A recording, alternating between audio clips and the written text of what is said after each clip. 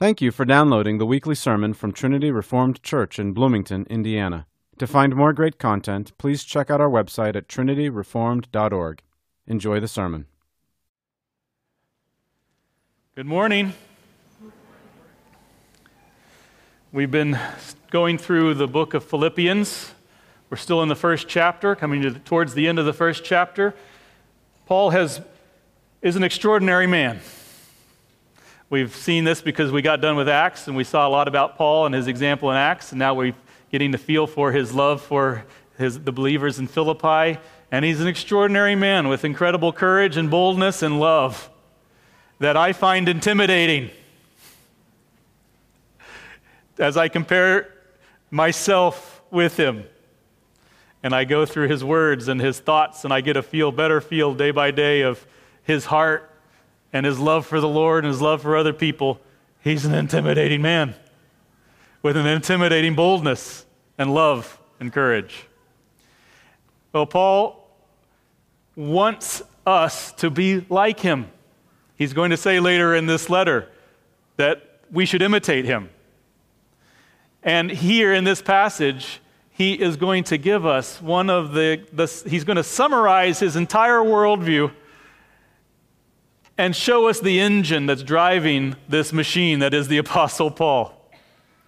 Every one of us has a thing inside us, a worldview, a philosophy, a grid through which we process everything, and it makes all the difference. It informs who we are, what we think, how we act. Paul has one, and he's going to put it out there. He's going to articulate it so that we can see it and so that we can imitate it. We can adopt it as our own. He wants you and me to have what he has as his philosophy for life. And he's going to give that to us here. He's been telling his friends in Philippi in the previous verses what his perspective is on his present circumstance of imprisonment. And now he turns his attention to the future, to his upcoming trial before the infamous Roman Emperor Nero. That'd be an intimidating situation to have coming at you. Paul's got that ahead, and he's saying that he's going to tell the people what he makes of that. The outcome of that trial is very uncertain. Nobody could tell what's going to happen. It could result in his acquittal and his release, or it could result in his conviction and execution. Who could say? Paul, in a very memorable passage of the New Testament here, is going to contemplate both possibilities out loud for the benefit of his friends and for us. And in so doing, he gives us his great maxim, his great paradigm for life, which is to live is Christ, and to die is gain. That's the gear that all of Paul's life turns around. It's like the little focusing knob on the binoculars that, and you're looking out across the field at the deer, and at first it's completely blurry, but you adjust the little dial in the middle to a certain point, and then boom, perfect clarity. If you want to see the world as the Apostle Paul sees it, then to live as Christ and to die as gain is where you set the dial. Let's see what he has to say to us this morning from his letter to the Philippians, which is God's word, and it is eternally true. Starting in the second half of verse 18. Yes, and I will rejoice, for I know that this will turn out for my deliverance through your prayers and the provision of the Spirit of Jesus Christ, according to my earnest expectation and hope, that I will not be put to shame in anything, but that with all boldness Christ will, even now, as always, be exalted in my body, whether by life or by death. For to me, to live is Christ, and to die is gain. But if I am to live on in the flesh, this will mean fruitful labor for me, and I do not know which to choose. But I'm hard-pressed from both directions, having the desire to depart and be with Christ, for that is very much better. Yet to remain on in the flesh is more necessary for your sake.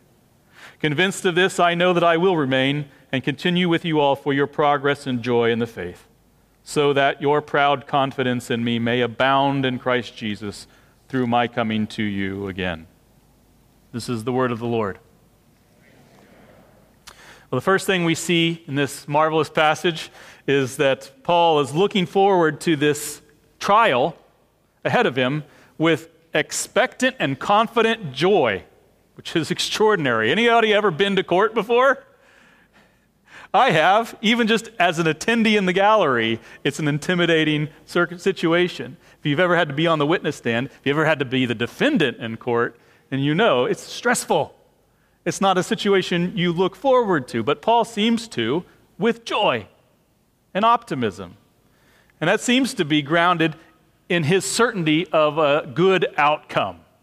Let's see what that good outcome that he has in view actually is. He talks about possessing knowledge of a good result. In verse 19 he says, "For I know that this will turn out for my deliverance." And he speaks of that deliverance as if it had been vouchsafed to him. That's an old word, which means you've received this certainty from on high. That's sort of the terms that Paul is speaking of. He talks about how he knows that this good outcome, this deliverance is going to come to him through the prayers of the Philippians. He knows that they're praying for him, and that's a sign to him, in his understanding, that God intends something good out of the situation. And he says also, through the provision of the Spirit of Jesus Christ. I have that Spirit within me. He's given as a pledge of salvation, and I trust that his presence with me is an assurance, a sign of a good result that God has in this situation. Paul is so sure of a good outcome that he is willing to admit to having his heart set on it. We like to hedge our bets when we're hoping for something good. We don't like to be too vocal about it because then it's our way of protecting ourselves. We don't want to be embarrassed if things didn't turn out like we hoped, and we don't want our hopes really to be dashed. We protect ourselves. But Paul's not. He just comes out and he says, I think this is going to happen in accordance with your prayers and through your prayers and through the provision of God's Spirit, just like I've fully expected and hoping that it would. He says in verse 20, according to my own earnest expectation and hope. So I have joy, says Paul, because I know that all of this is going to turn out for my deliverance through your prayers and God's Spirit, just as I myself have been earnestly, expectantly hoping that it would. But what exactly is Paul joyfully, confidently hoping is going to be the good outcome from this situation? If you were you and me, we would be hoping for acquittal and release and more life to go on living. But that's actually not what Paul has his heart set on. This is one of the longest, most complicated sentences that Paul ever wrote, and he wrote some doozies. So we would be forgiven if we thought, as we've been reading along, that he's talking about his acquittal. But he's not. We know this because if you go to the end of this long sentence, he closes it with this. Verse 20, whether by life or by death. So whatever this good outcome that Paul has in view of this upcoming trial is equally true whether he lives or dies. So what is it? We take that interpretive key and we read back into the text and we see this. Right in the middle, this is what Paul has his hope set on. These words in verse 20. That I will not be put to shame in anything, but that with all boldness Christ will, even now as always, be exalted in my body, whether by life or by death. That's my goal. That's my aim. That's the outcome that I am confident and assured of in this instance. Here's what I think Paul is saying. The really crucial thing for me is not whether I live or die, but that I avoid bringing dishonor to the Lord Jesus Christ through cowardice. My aim with this upcoming trial, and I am fully and joyfully expecting to achieve it because of your prayers and because of the Holy Spirit within me, is to testify so boldly of Jesus Christ before Caesar that whatever the outcome, I come away with nothing to be ashamed of. I've left it all on the field. I've said everything that there was to say. I've held nothing back out of fear for myself or out of desire for my own preservation. And you know what? Not only am I assured that I'm going to be able to do that, I'm looking forward to getting to do it. Now that's a pretty amazing outlook on an upcoming, very stressful situation.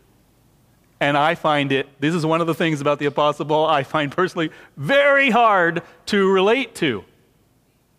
This man is amazing in his zeal for the Lord, in his courage, in his faithful outlook.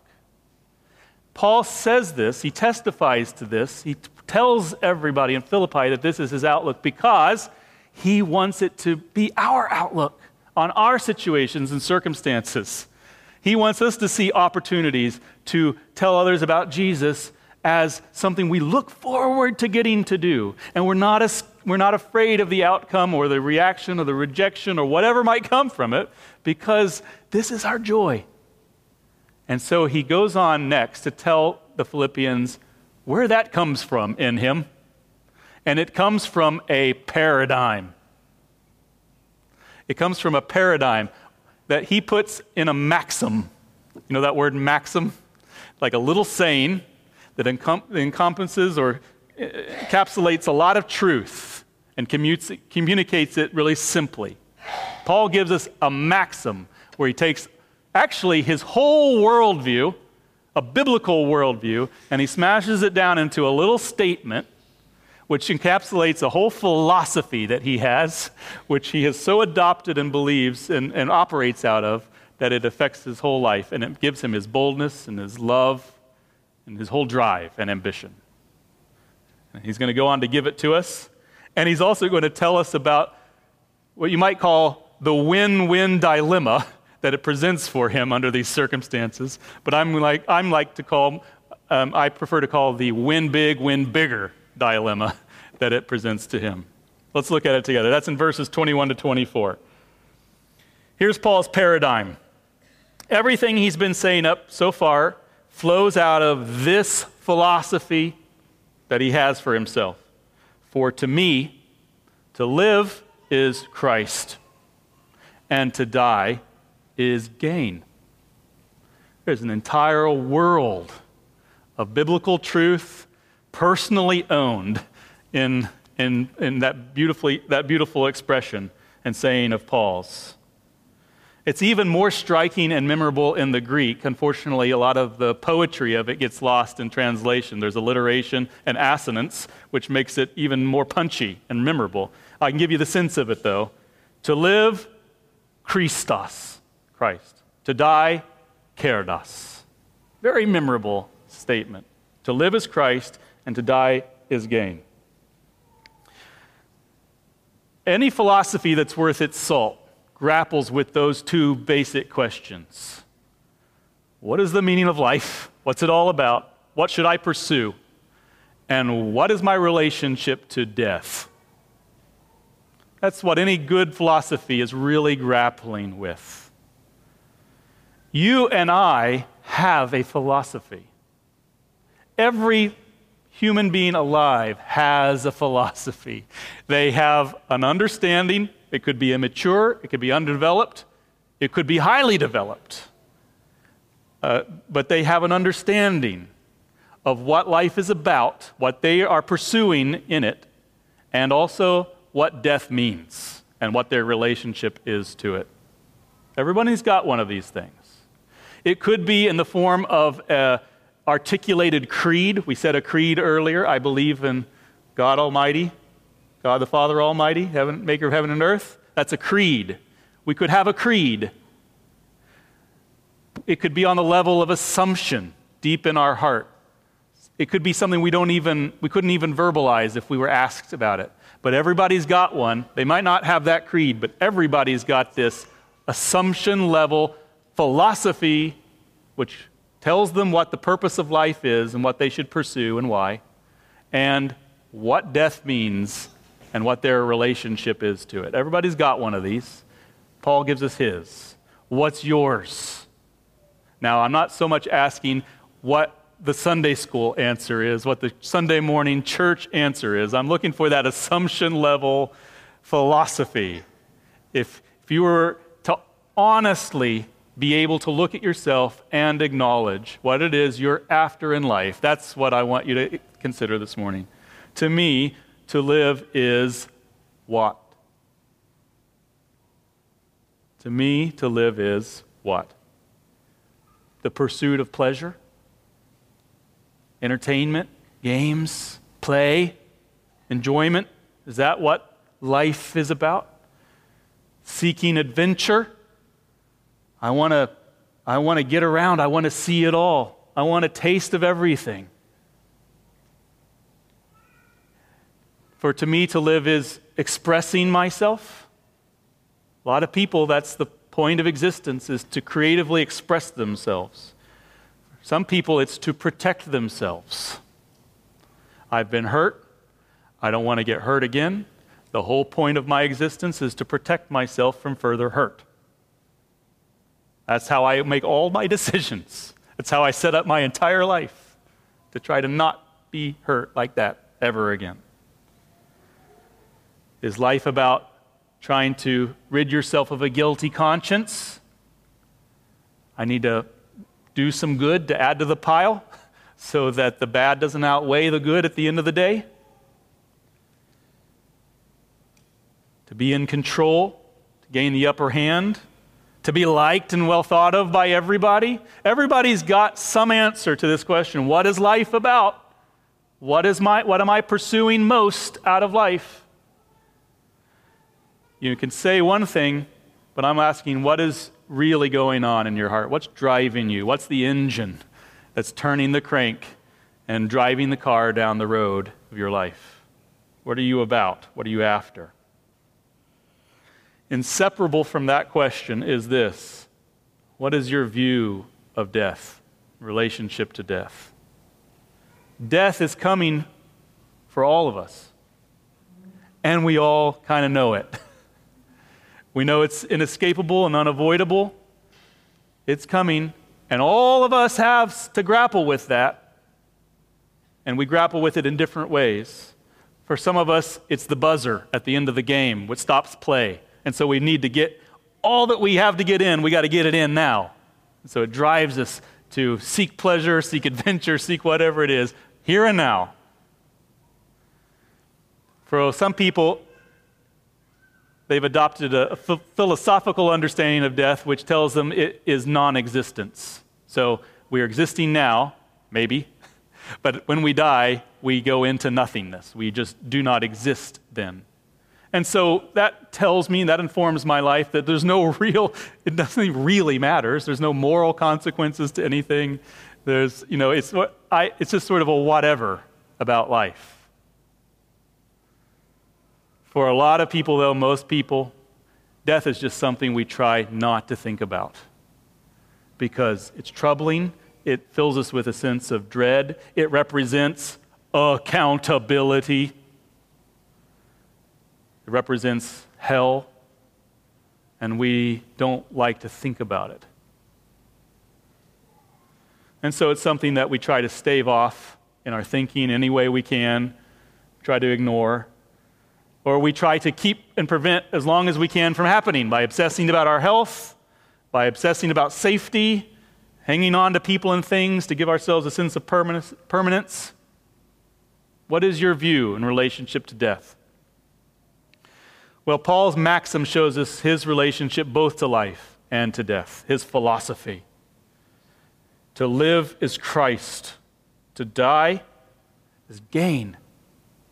When Paul says to live is Christ, he is saying so much. We could get lost here for 10 hours trying to import and open up all the things that Paul is summarizing in those simple words. To live is Christ. What is he saying? Christ is his Savior. He saved him from his sins. He says in Titus 3, he saved us, Jesus did, not on the basis of deeds which we've done in righteousness, but according to his mercy. I've come to know his mercy as my Savior and the forgiveness of my sins. He is Paul's hope of eternal life. Just as sin reigned in death, he writes in Romans, so grace has reigned through righteousness to eternal life through Jesus Christ our Lord. He was Paul's Lord, his King. He refers to him as the only sovereign, the only King, the King of kings, the Lord of lords. He was Paul's wisdom. In Christ himself are hid all the treasures of wisdom and knowledge, says Paul. And I have come to know that wisdom for myself, as I have come to know him. He was Paul's whole identity. He says this to the Colossians, you have died, and your life is hidden with Christ in God. Whoever you were is over, dead. And whoever you are now is hidden with Christ in God. Your identity is wrapped up in his identity. He was Paul's entire sense of self-worth. This is a big one. A lot of people are looking, striving desperately for some sense of worth. And here's what Paul found. He found it in Jesus. He says, so that I may be found in him, not having a righteousness of my own derived from the law, but that which is through faith in Christ, the righteousness which comes from God on the basis of faith. My worth doesn't come from myself, it comes from Jesus. He was Paul's boast. Let him who boasts, boast in the Lord. He was Paul's aim and ambition. Therefore, he says in 2 Corinthians, we have as our ambition, whether at home or absent, to be pleasing to him. That's my entire ambition, is to please the Lord. He was Paul's rewarder and judge. Paul says, in the future, there is laid up for me a crown of righteousness, which the Lord, the righteous judge, will award to me on that day. We could go on and on and on. This is some of what Paul means when he's talking about his life. And life is Christ. For me to live is Christ. He is my everything. He is my entire hope. We saw this beautifully expressed by the psalmist. It was the psalmist's hope. In our reading this morning, Psalm 73, I'll remind you what he says. Who have I in heaven but you? And beside you I desire nothing on earth. Isn't that beautiful? He's just saying what Paul is saying. To live is Christ. I desire nothing but him. He's my whole scope, my whole ambition, my whole drive, the summation of all my hopes, all my aims. They all refer to him. They're built on him. Paul was ready to give up anything, if it meant gaining more of Jesus or getting closer to his goal of obtaining his prize, which was Jesus Christ, including his own life. He wouldn't hesitate to lay it down if it meant obtaining the prize of closeness to Jesus, life with Jesus. So death was not scary to Paul. Jesus, by his death and resurrection, had taken the sting out of death for Paul. Satan is described in the book of Hebrews as this cruel taskmaster who holds men under the bondage of fear, the fear of death. And Jesus, in that same passage, is described as the great liberator from this awful oppressive fear, this fear of death. He says, the author of Hebrews says in Hebrews 2, Jesus partook of flesh and blood. He became man, that through death he might render powerless him who had the power of death, that is the devil, and he might free those who through fear of death were subject to slavery all their lives. Wouldn't that be a wonderful experience to be freed from the fear of death? Paul had experienced that liberty, that freedom. It's evident in all through Acts, and it's evident in this testimony as he looks with joy and anticipation and at this very uncertain future. He doesn't have the fear of death. There's no other way to be bold like Paul than to share in that same liberty from the captivity of the fear of death. Paul had received that liberty. But more than that, he saw in death actual gain for himself. He was not only just not afraid of it, he saw in it opportunity for gain. He understood death for himself, a repentant, believing Christian, to result in an immediate translation into the glorious presence of the Lord. An entrance into glory and into his promised reward, the essence of which was proximity and life with Jesus. That's the gain that he saw in death. Since Jesus was the aim of Paul's life, death meant the obtaining of his ultimate ambition to be with his Savior. Serious question. If this is how Paul thought about death, that it's gain and an immediate translation into the presence of the Lord and into eternal bliss and satisfaction and happiness, why would he not immediately off himself? Lots of people do kill themselves because presumably they assume anything's got to be better than this, that death is in some way gain to them. There's no other rationale for suicide than that this is so bad, what I'm going through and experiencing is so bad, that has to be better. It represents relief. I believe that. Otherwise, I would not kill myself. To see death as gain does not mean Paul would in any way have any sympathy for so-called victims of suicide. Isn't it interesting how we refer to these things today? Victims of suicide. To take one's own life is to murder somebody, yourself. It is a crime. It is a moral crime before God. Thou shalt not murder. They're not victims of suicide, they're perpetrators of suicide against themselves. To live by faith requires that we entrust our sorrows and our hurts to the Lord Jesus Christ, and every moment of our life, whatever experience of it there is, to his care and will. G.K. Chesterton puts suicide like this, very strongly. The man who kills a man, kills a man. The man who kills himself kills all men. As far as he's concerned, he wipes out the world. I've experienced personally in my life, I know many faithful, godly people here have experienced in their life, times of darkness and sorrow. We know some of the dark places, the depressing places that our feelings and our circumstances can take us. If you have been thinking about hurting yourself, harming yourself, don't leave today without talking to us. We want to lead you to the hope that there is and the healing that there is in Jesus Christ, and there is hope and healing in him.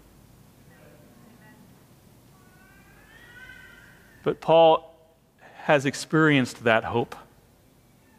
And it's that hope which gives him this incredible boldness as he faces the future and the scary thing that we're all afraid of, which is death. He's not afraid of it because it represents to him something so sweet and so good.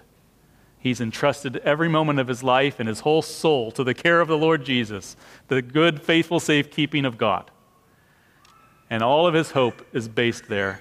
And he has such a confidence that when he dies, however he dies, it will result in his gain and the gaining of his prize, that he's able to face down the scariest circumstance. This is the greatest, highest court in the world. And he's on the chopping block. And he's got to say something for himself. And he's confident that God's going to help him in that situation because of his paradigm. To live is Christ, to die is gain. Those are the twin pillars of Paul's entire worldview and the source of his incredible courage and tenacity as an evangelist and defender of the faith. Now, these two pillars of Paul's philosophy present him with a really interesting dilemma as he looks towards these circumstances ahead of him, this trial. And we see that in verses 22 to 23. Paul says, "But if I am to live on in the flesh, this will mean fruitful labor for me. And I do not know which to choose, but I'm hard pressed from both directions, having the desire to depart and be with Christ, for that is much better." That's very much better, he says. I call that Paul's win big, win bigger dilemma. On the one hand, there's the prospect of life and the freedom that entails in his view of things. To live as Christ. So Paul's aim is to advance Christ, to seek Christ, to pursue Christ, to bear fruit for Christ. And in keeping with that purpose, living on in the flesh means more fruitful labor for Christ. And he sees the appeal of that for himself. That's what that would mean. I find that appealing. More fruitful labor. Who likes unfruitful labor? Nobody. But when you're really in the groove and you're really producing, that feels good. Paul gets to feel that for Jesus Christ. There's advantage in that for him. On the other hand, there's execution and death, and the significance of that in Paul's view of things. As he summarizes it, to die is gain. So death is not the end for Paul. It's the realization of all his hopes. It means departing to be with Christ, which he says is very much better. So my big promotion, win bigger. So his maxim allows him to see the advantages of both of these outcomes. He's spoiled for choice. Choice is an interesting word. It makes us think, what does Paul have power over the outcome? Does he have his hand on the lever of God's will? No. What he really is saying is not choice like I have power over this, but which preference should I choose? Which one of these possible outcomes should I choose to prefer for myself? I see the advantages of both, and I'm hard-pressed from both directions. But then comes in a new consideration into his view in verse 24, and it tips the scales in a particular direction for him. And he says this, "Yet to remain on in the flesh is more necessary for your sake." I see the advantages to me in either direction, and I know which one I prefer for myself, and yet I know which one is better for you. So it comes down to Paul, to what is more necessary for other people.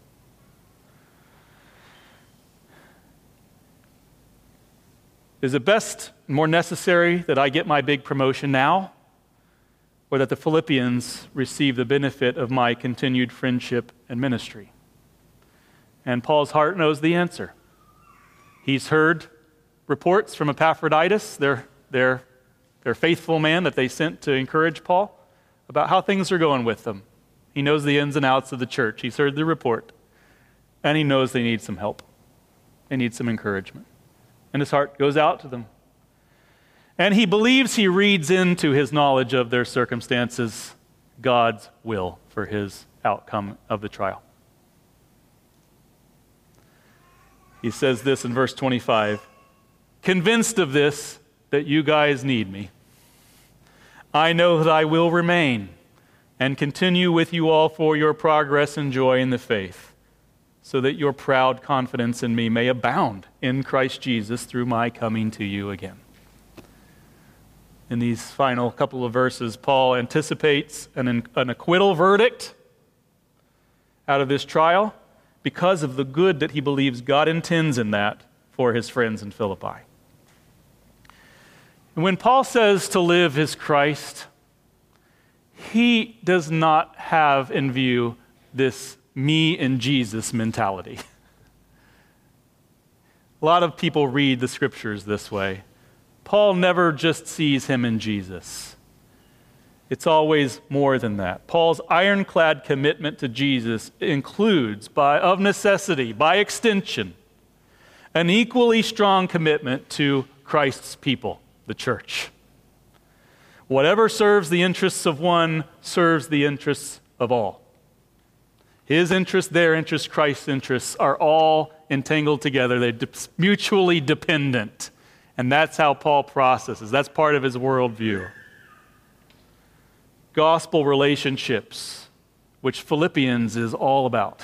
Gospel friendship, gospel apostleship and its relationship to a church.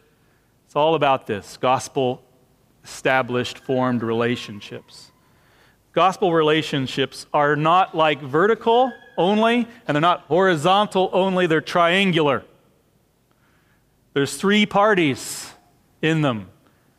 There's not just me. There's not just me and Jesus. There's not just you and me. There is always in view you and me and Jesus, or Jesus and you and me. Whichever way you look at it, there's always those three parties. That's because we are a body. Jesus is the head. His church is the body. We are all members of one another together. That's how gospel relationships work. So Paul's maxim is not only the source of his boldness, it's also the source of his love. To live sacrificially for Jesus is to live sacrificially for others, and vice versa. To live as Christ is to live for his people. And that presents a dilemma for Paul. An interesting one. As Paul ponders in the Spirit the needs of the Philippians, he's convinced out of love and sympathy that God is going to send him back to the fields of service for some years to come. And he's willing to set aside his own desires for himself in order to further assist others in their own progress towards glory.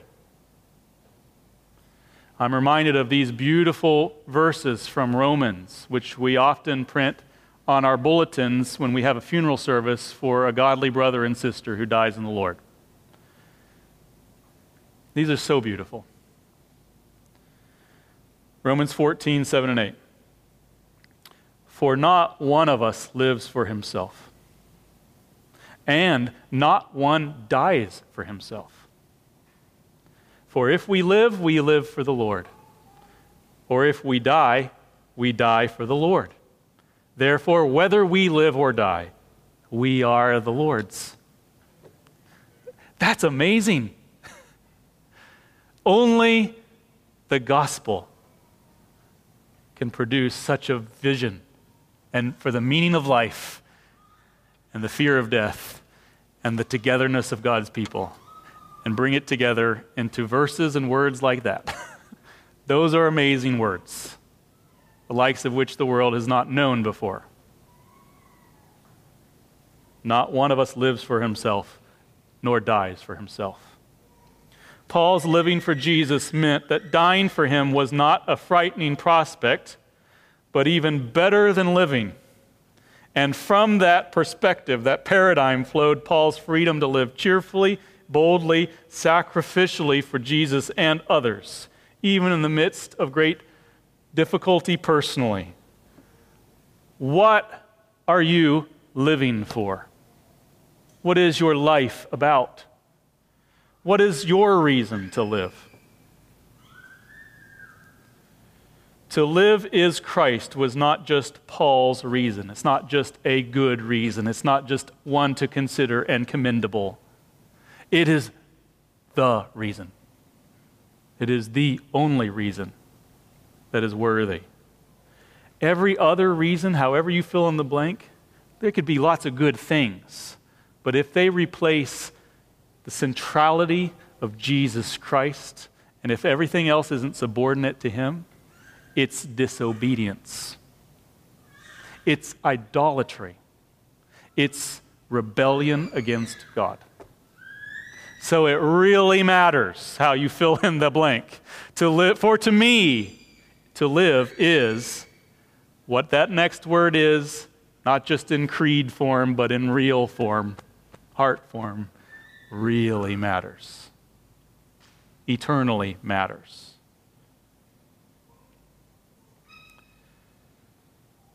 Find your life and identity and purpose in Jesus, and you will find your life.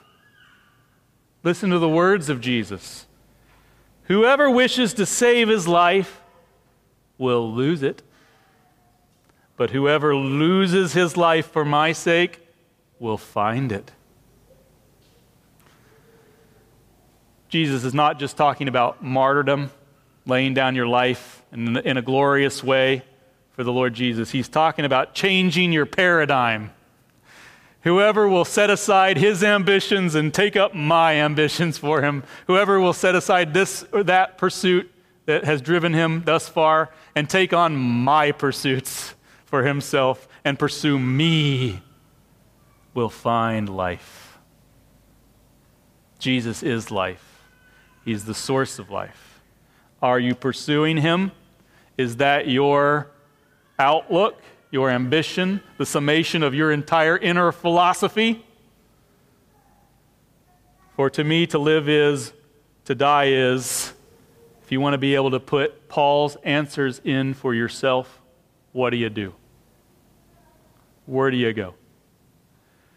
Jesus is a person. And you can talk to him. And you can ask him to make it so. You can say, Lord Jesus, I see that up until now, everything I've been pursuing is vain, and worse than vain, idolatry and false worship. Forgive me for that. And in place of that pursuit, I want you. Would you make yourself known to me? Would you imprint yourself on my heart and mind?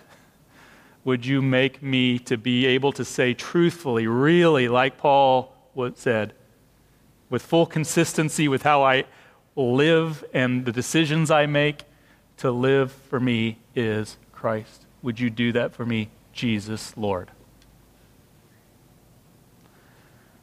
He, as the Lord, has entirely the power to do that, to grant you your request. And indeed, desires to. So come and talk to him about it.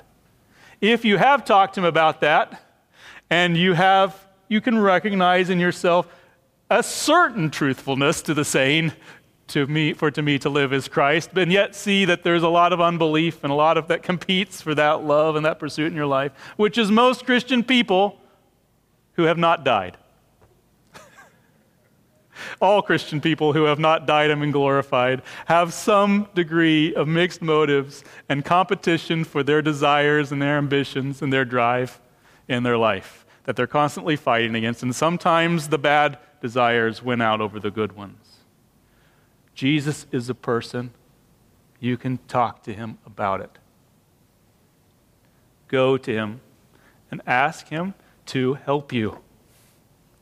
Repent and ask his forgiveness for what you see in yourself that is corrupt and vain and contrary to his will. And he will change you. He, as the Lord, has the power to do it.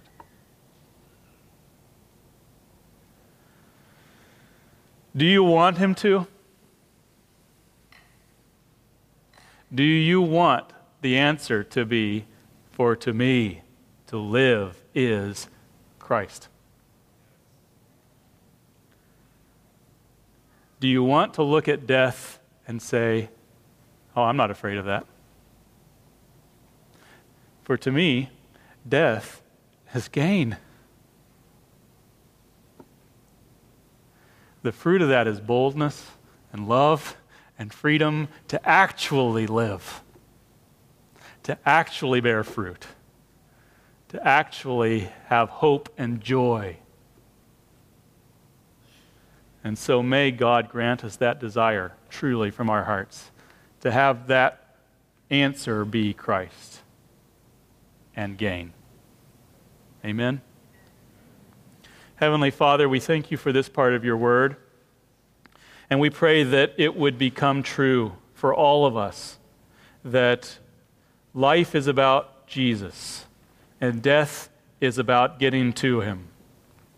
And that you would so write this into our DNA, our outlook, our philosophy, imprint it on our hearts that it just becomes natural to operate out of it as we encounter difficult circumstances, as we look to the future and the uncertainties of it, as we look at death, which is coming for us all. We pray that we would approach these things and all the many decisions of our lives out of this kind of faith, the same faith as Paul. Would you work it in us, we pray in Jesus' name. Amen.